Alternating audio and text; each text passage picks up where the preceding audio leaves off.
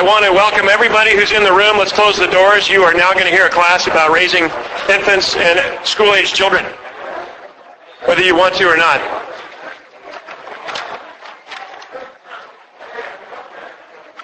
Hey, Martin. Can I close the doors, por favor? Thanks, bro.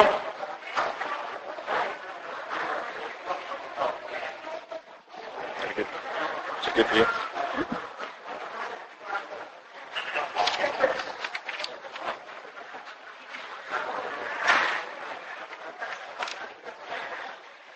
Okay, let's pray.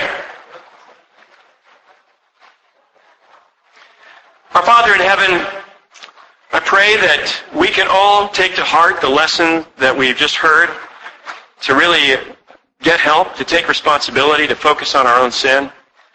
And Father, we're in it for forever. And now, Father, as we talk about our marriage at a special time in life, I pray that you'll help Karen and me to say things that will help transform the marriages of the couples in this room. I thank you, Father, for the weaknesses in our lives that you've helped to turn into strengths, and Father, you've used to remind us just how much we need you. I thank you for this time of life as we're raising children who will become the disciples in the future, the leaders of the church in the future. And God, help us today to build that foundation stronger than ever before. In Jesus' name, amen. Amen. Amen. So picture you're in a room about this size, and you see this room, and it's pretty full of people. And there's not a lot of chatter going on, but it's kind of quiet. And there's music playing in the background. And off to one side, there's a big photograph. And lots of flowers. And in the middle is a coffin. And on the front row, you see part of a family. And they're shaking, sobbing. And you look in that coffin, and it's you. And that family there is full of emotion and memories. Now, Karen had that experience this week.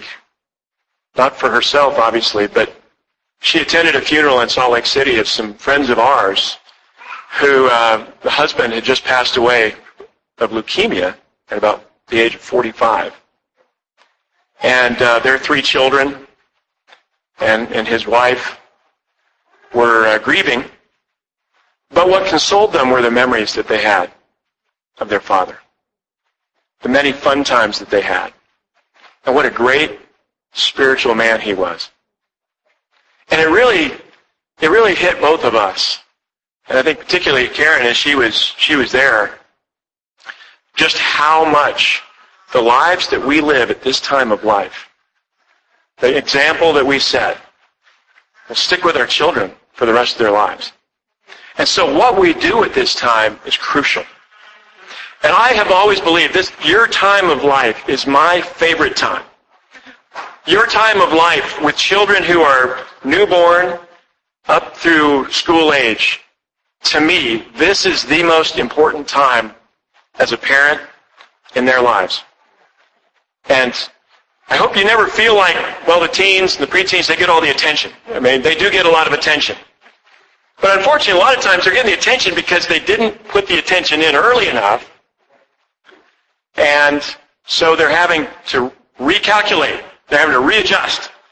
And so today, we're going to be talking about your marriage as you live life with infants. Or maybe, how many of you don't have children yet in the room?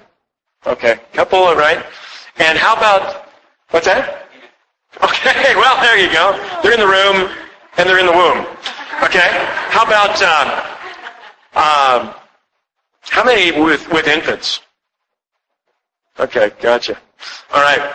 So, I really believe, though, this is the most important time, and I want to just thank you for being here today. This is a time where your life is full of laughter, of memories, and of growth.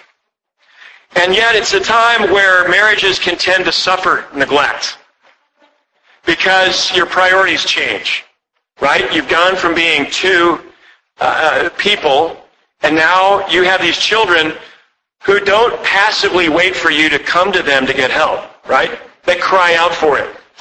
And it's a very felt need to change your priorities. It's in your face all the time, the need to take care of your kids. But I pose a question for you. If God thought that you would struggle and do poorly in your marriage and spiritually by giving you children, would He have given you children? Think about that. Isn't it true that God gives us what He gives us to make us stronger, to make us better, to make us closer to Him? And there's a big assumption you have to make as a parent in this age, that God would not give you children if He didn't believe that you will be better for having them. And Jesus said in John chapter 10, I'm going to read this to you in verse 10, "The thief comes only to steal and to kill and to destroy. I have come that they may have life and have it to the full." And the truth is, that is Jesus' plan to give you a full life with your children. It is Satan's plan to take away. So with this experience that I had this week, going to the service for our friend Joe and his wife is Stephanie, it really just brought to mind how much we need to be building for the future. And even though this is a crazy time and life is busy and there seems like the priority is child raising, you have to remember that the priority really is for your marriage, and God does not want you to neglect, your marriage during this time. So, and then the other thing is that, of course, Brian and I remember a sister, an older woman in the church once when I was introducing my kids to her, and they were like in early elementary school. She said, "Oh, you're in the golden age." I'm like, "The golden age? What is?" I thought I was going crazy. She's like, "No, this is the golden age. This is the sweet time. They're still sweet, and it's kind of true. I mean,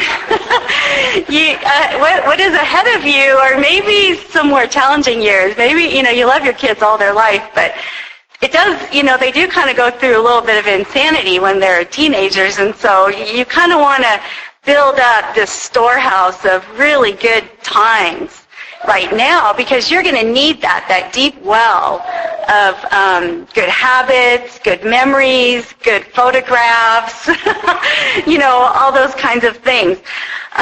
You want to build good friends in this time. You want to have a deep foundation of richness in your family life, but also in your marriage, because there will be some hits along the way.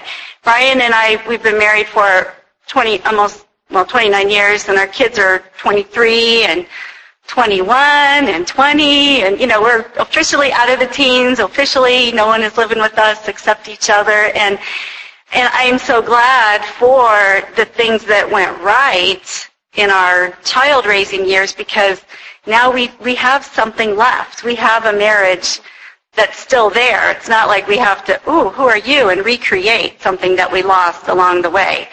But it was with, help along the way for sure. But build for the future. One thing about going to my friend's funeral this week, besides people sharing about his intensity for God and his, all of that, which is amazing, the most common thing I heard was, and he loved Stephanie so much. He was just known for how he loved his wife.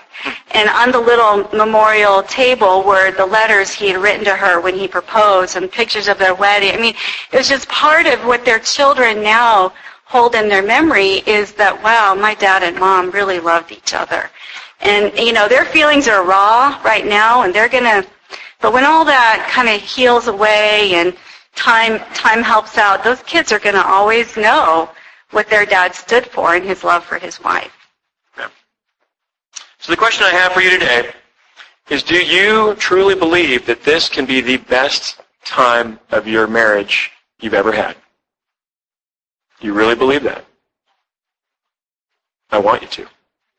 I will you to.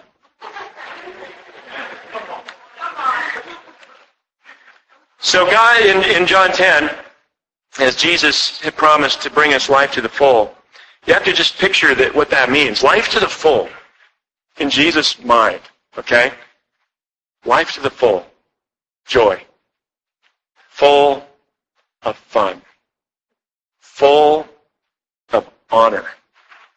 Full of respect.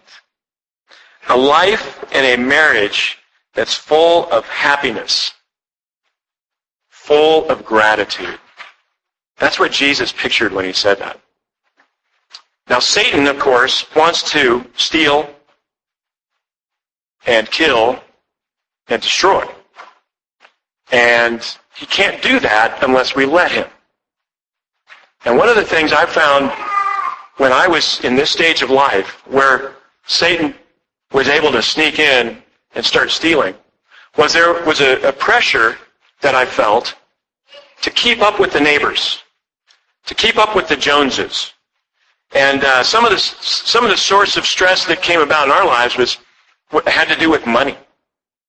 And what I realized is that it's Satan's plan to make you feel like you need to spend more, own more, you need a better home, you need better clothes, you need to eat out, you need to drive a newer car, fill in the blanks.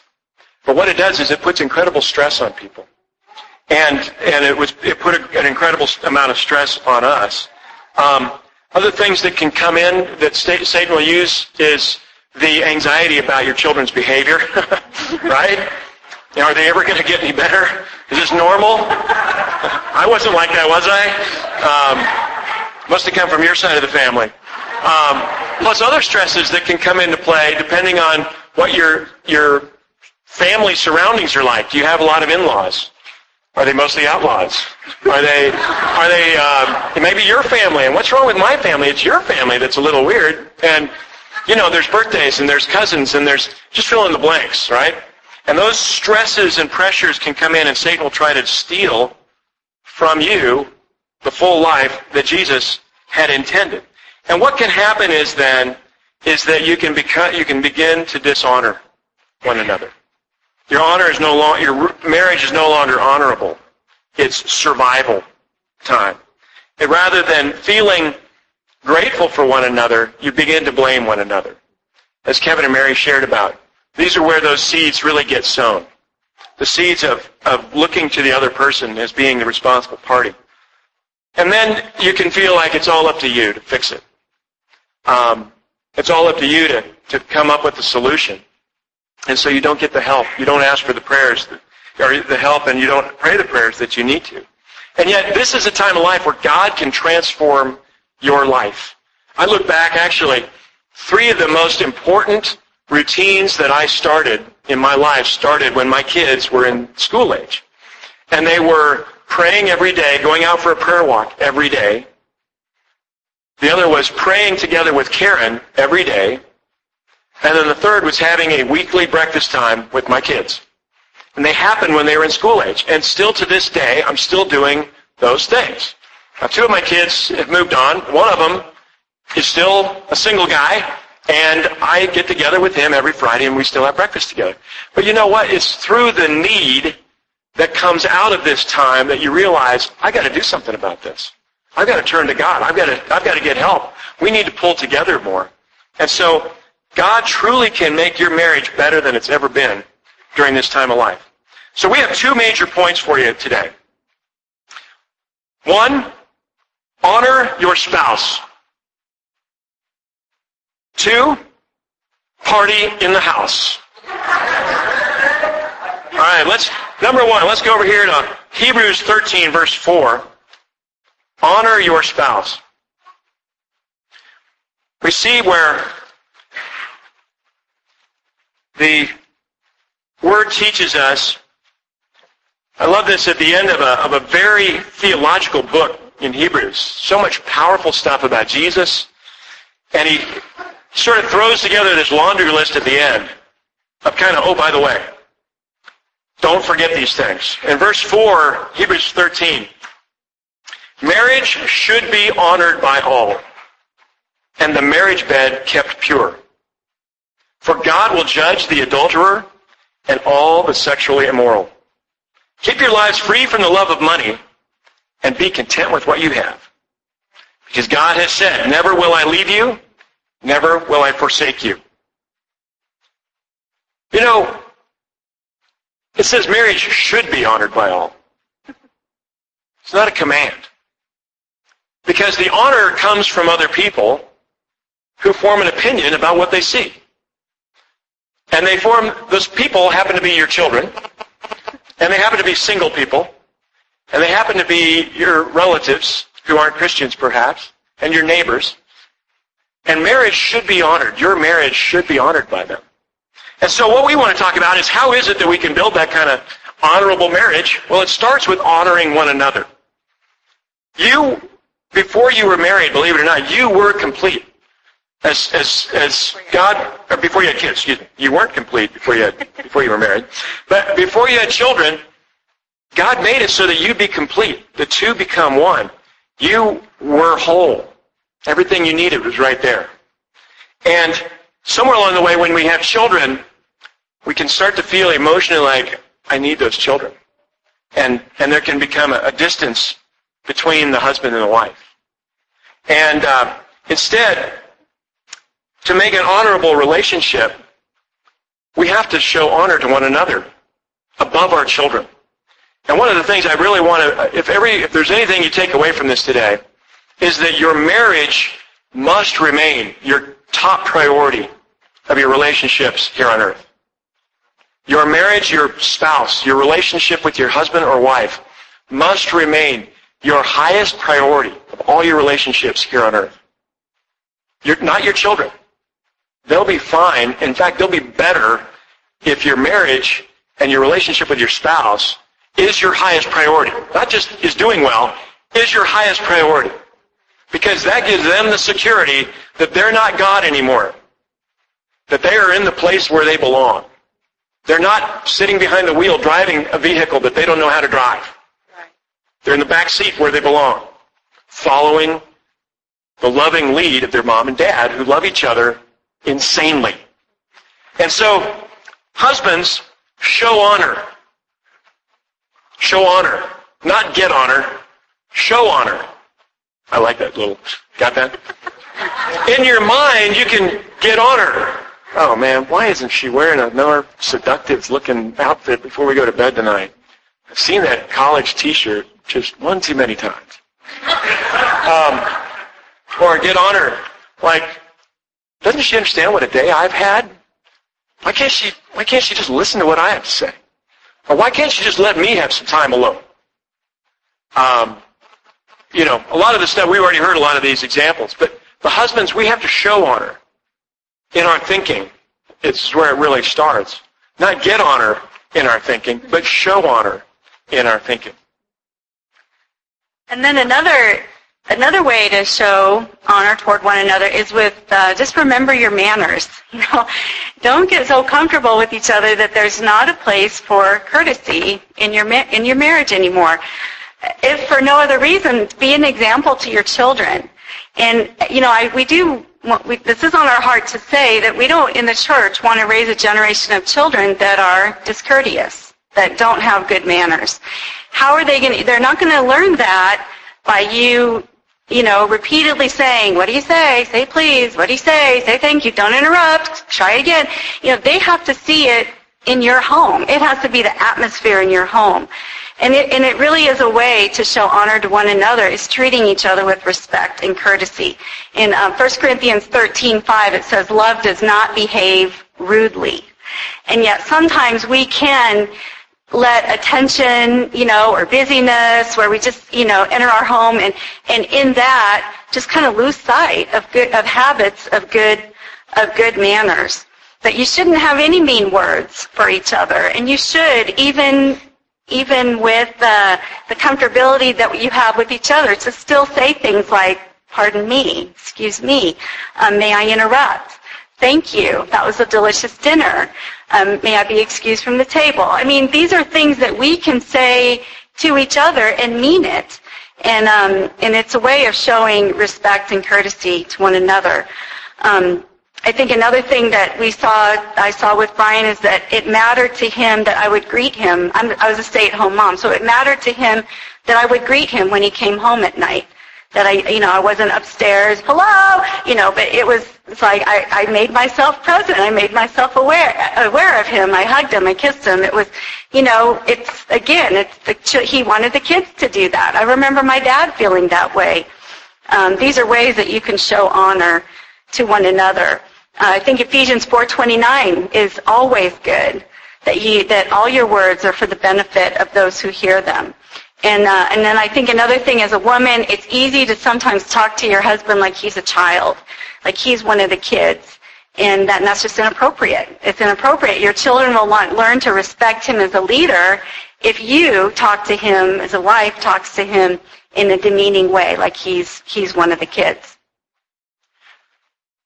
I work for a real estate company. For those of you who don't know me, I'm one of the elders in the church, and I work for a commercial real estate company in downtown Los Angeles, and have had an hour commute each way for 20 years since we moved here from Colorado. And so I'm out of the house for typically about 13 hours of the day, and it's been that way almost all those 20 years, at least Monday through Friday anyway. But with that, I had lots of opportunity to make excuses for why we weren't closer, why I wasn't engaged with my children, why I needed some time alone, et cetera, et cetera. But what I realized was that none of those excuses really mattered at the end of the day. I was basically making an excuse to fail.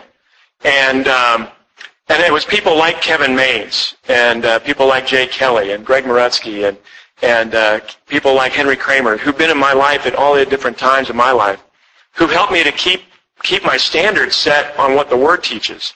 And one of the important things that we learned was the need to be partners with each other. And the thing about partners is they don't have to be equals in everything. All right? You can have a partnership that is very complementary. And I think that's one of the things that Karen and I really learned was that our lives are completely different from each other. But that doesn't mean that we don't have profound respect for each other and that we don't show profound respect for each other. And so I had to make extra effort to think more about what she was dealing with each day and not feel like, well, you don't know how bad I had it. But rather, you know what? I didn't have to go through what you just went through. I could help you. And then similarly, she would make her effort to understand what was going on with me at work each day. And just knowing that, doesn't that make a difference when you know the other person is making that effort to care about what you're going through? And so through that partnership, we established the routines of talking to each other every day and finding ways. In fact, once we got on a cellular plan that we could afford to talk unlimited, that really changed things for us. Because then I'm driving into work, and we would probably talk for half an hour every day at least, and kind of had it figured out how much time we had and when I was going to be where, so she wouldn't be starting a big lengthy conversation topic as I'm about 3 minutes from work. But we'd pray together also. And the little things like that, finding ways rather than finding excuses, really made a difference. Because it's easy to find excuses. It's a lot harder to find the way to stay in that partnership with one another. Also, you have to partner together to train your children. It's critical to get unified on that. And today is not a child training day. It's really marriage training day. But children, because they are such a crucial part of your life right now, you have to hammer out your unity and your partnership. And you may have complementary strengths and weaknesses there even, where one of you is more of the more rigid disciplinarian, and one of you may be more of the empathetic, sympathetic ear. But the children need to know that you can very quickly go to the other role, and you will freely when called upon. It may not come as naturally, but don't mess with me. You will find out. Yeah, I'm the easygoing. I'm fun. My wife, who's very well organized, and we knew she raised her hand. I didn't when we asked that question. But Karen's world is a lot more black and white, and mine is gray. And we have continued to learn that over and over again. And that there are incredible strengths when you put those two together. There can be incredible conflict when you allow it to be that way. When it's like, well, don't you understand? It's black. No, honey, it's gray. No, it's black. It's a little more dark gray maybe, but it's not black. No, it's black. It's not white. And your kids will pick up on that. And they'll play you off of each other, as many of you probably have seen, and our kids would do that. And yet they have to, when they see a united front, it actually produces security in them and produces peace for you. All right? So a partnership is crucial. One of the things with Brian being gone all day and me home with the kids, one of the ways someone advised us to work on that was Brian would come home and he would ask the kids, how did you obey Mom today? And it was just a little subtle way of reminding the kids that, oh yeah, I was supposed to obey Mom today. What is she going to say? And that he was backing me up. It's not like, yay, Dad's home. Now we can live however we really want to live. It was that was a good tip for us. The other thing I wanted to say about partnership is, when possible, do things together. Okay, I tried, and we're sharing from our vantage point, from what was our rhythm of life. So you have to take whatever we say and apply it to your situation. But I would really try to get my household chores, my laundry, all that kind of stuff done when Brian was not home. Because once he came home, we wanted to do things together. And it wasn't always easy, but we tried as much as possible to have our D times together as couples. We would try to run weekend errands together. We would drive together, even though we usually had 2 cars. We would, make an effort to drive together to things. We sat together at church. I'm happy to see you guys all sitting together, but sometimes I see couples not sitting together. We made a commitment to having dinner together, and even when we were in the crazy years of soccer practice and all that, we may not eat dinner till 9 o'clock at night, but trust me, we sat down at the table together. And, we ate in the car together, whatever we had to do. We did household projects together, which wasn't always easy for us because we have different styles. Sometimes Brian would take a day off from work and just spend it with me. I really appreciated that when the kids were in school. Sometimes a couple times he even took all of spring break off. And, we had that whole week together. Or he took a week off that the kids were in school, and we would have the daytimes together, and that was very special. I think it's important that you not, even though things are a crazy, hectic schedule, that you not say, okay, let's divide and conquer. And then the weekend comes, and you just are going separate ways the whole time. It may seem efficient, but it comes at a cost. What you could have done together and been a meaningful time as a couple would have been, you're losing that. And then probably one of the main things that we did was we decided to go to bed together at the same time every night. And we still do. And it's just a good habit for a number of reasons. Obviously, it's your best chance of having some romantic time is if you're in the bed together, right? But there's, there's just something about ending your day together, sleeping in each other's arms, quietly talking about whatever you need to talk about, having the evening prayer. It's a safeguard. If one stays up late, like we've taught our kids from the time they were little, nothing good happens after midnight. Get in bed, get off the street. It was just what we taught our kids about curfews. There's something, you just open yourself up to bad habits and potential danger if you're not together during that time. Yeah. And I just really reiterate, too, that, for me, I don't know about you guys, but it's late at night when the junk comes out on TV. It's late at night when it's easy to sit down on the Internet, start surfing around.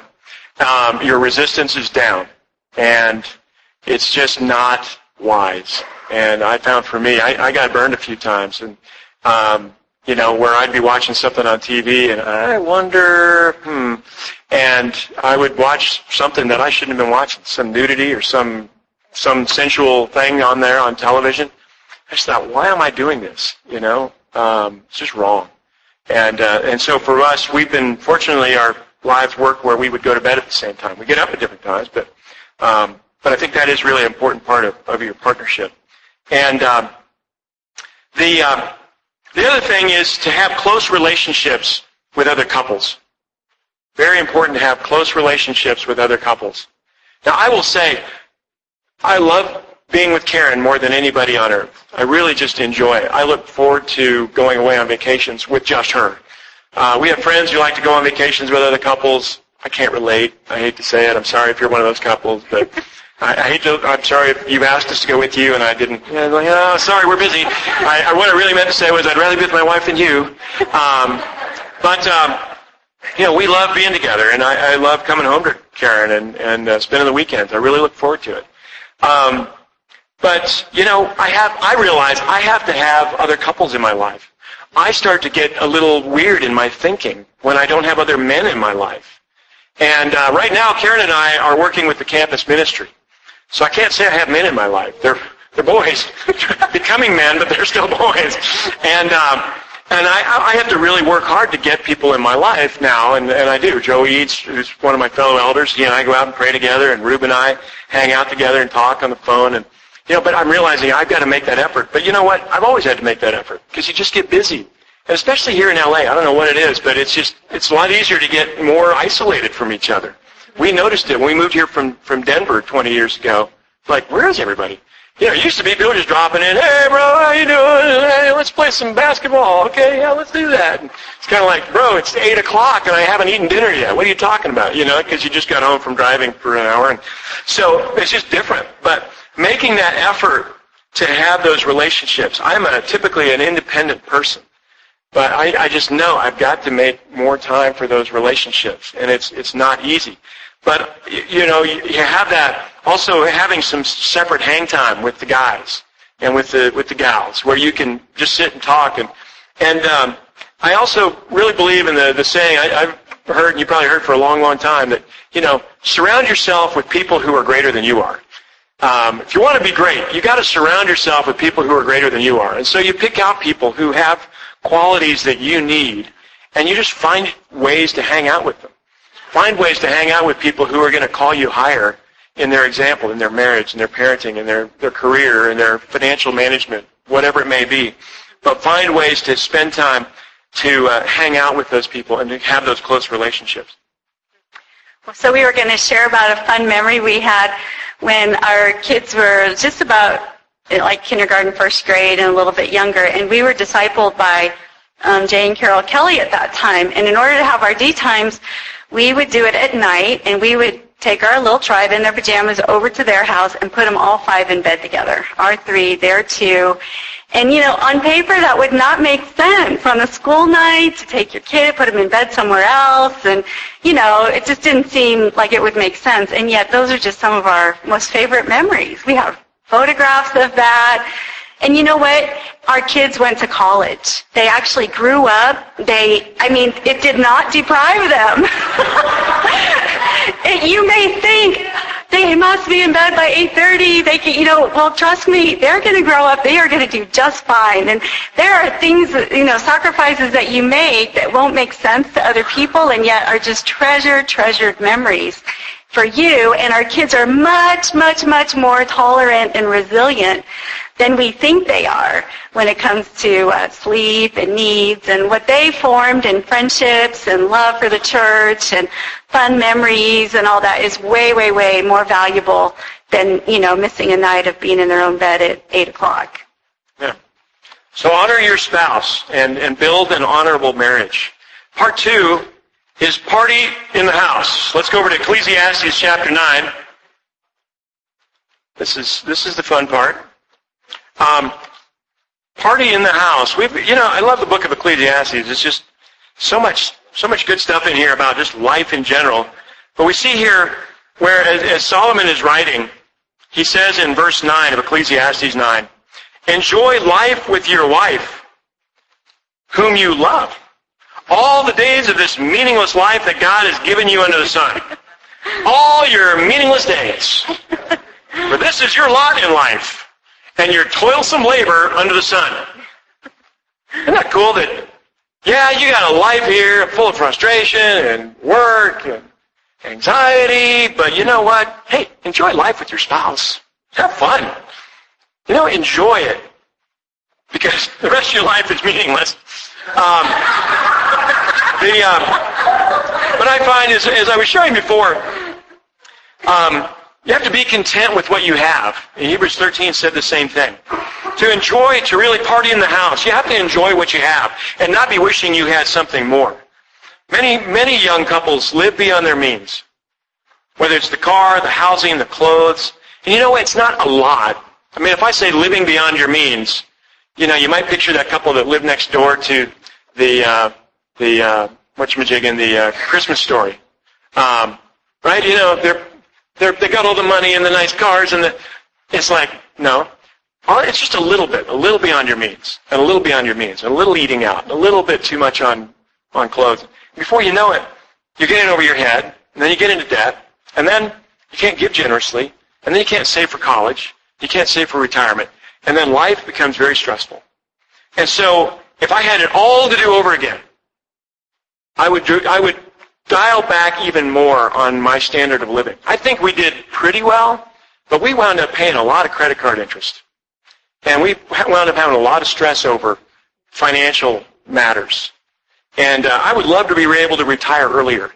And so I thought I'd throw this in while we're all here together with the younger married couples. Now's the time just to dial it down a notch. All right? Not a lot, or maybe it is a lot if you need it, but dial it down a bit. It will make a huge difference as that accumulates over time. Well, okay, we'll have to go quickly here. Another way to party in the house is in your marriage to be affectionate with each other, flirt with each other, have an active sex life. Uh-huh. Okay, we could define active if you want, but I was going to share about this TV ad. Maybe you've seen it. It's for cell phones where the father's going on a business trip and the mother comes out with the two little girls. Isn't that awesome? And the little girls say, Daddy, we made you a video. You can look at it on the plane. So they sync their phones, and he's like, okay. And then the wife, she goes, honey, I made you a video, but don't watch it on the plane. And we just love that. We're not advocating making videos, but we just love that feeling of flirting and enjoying and teasing and things you did when you what I'm saying. Things you wanted to do when you were single, but you couldn't. Yeah.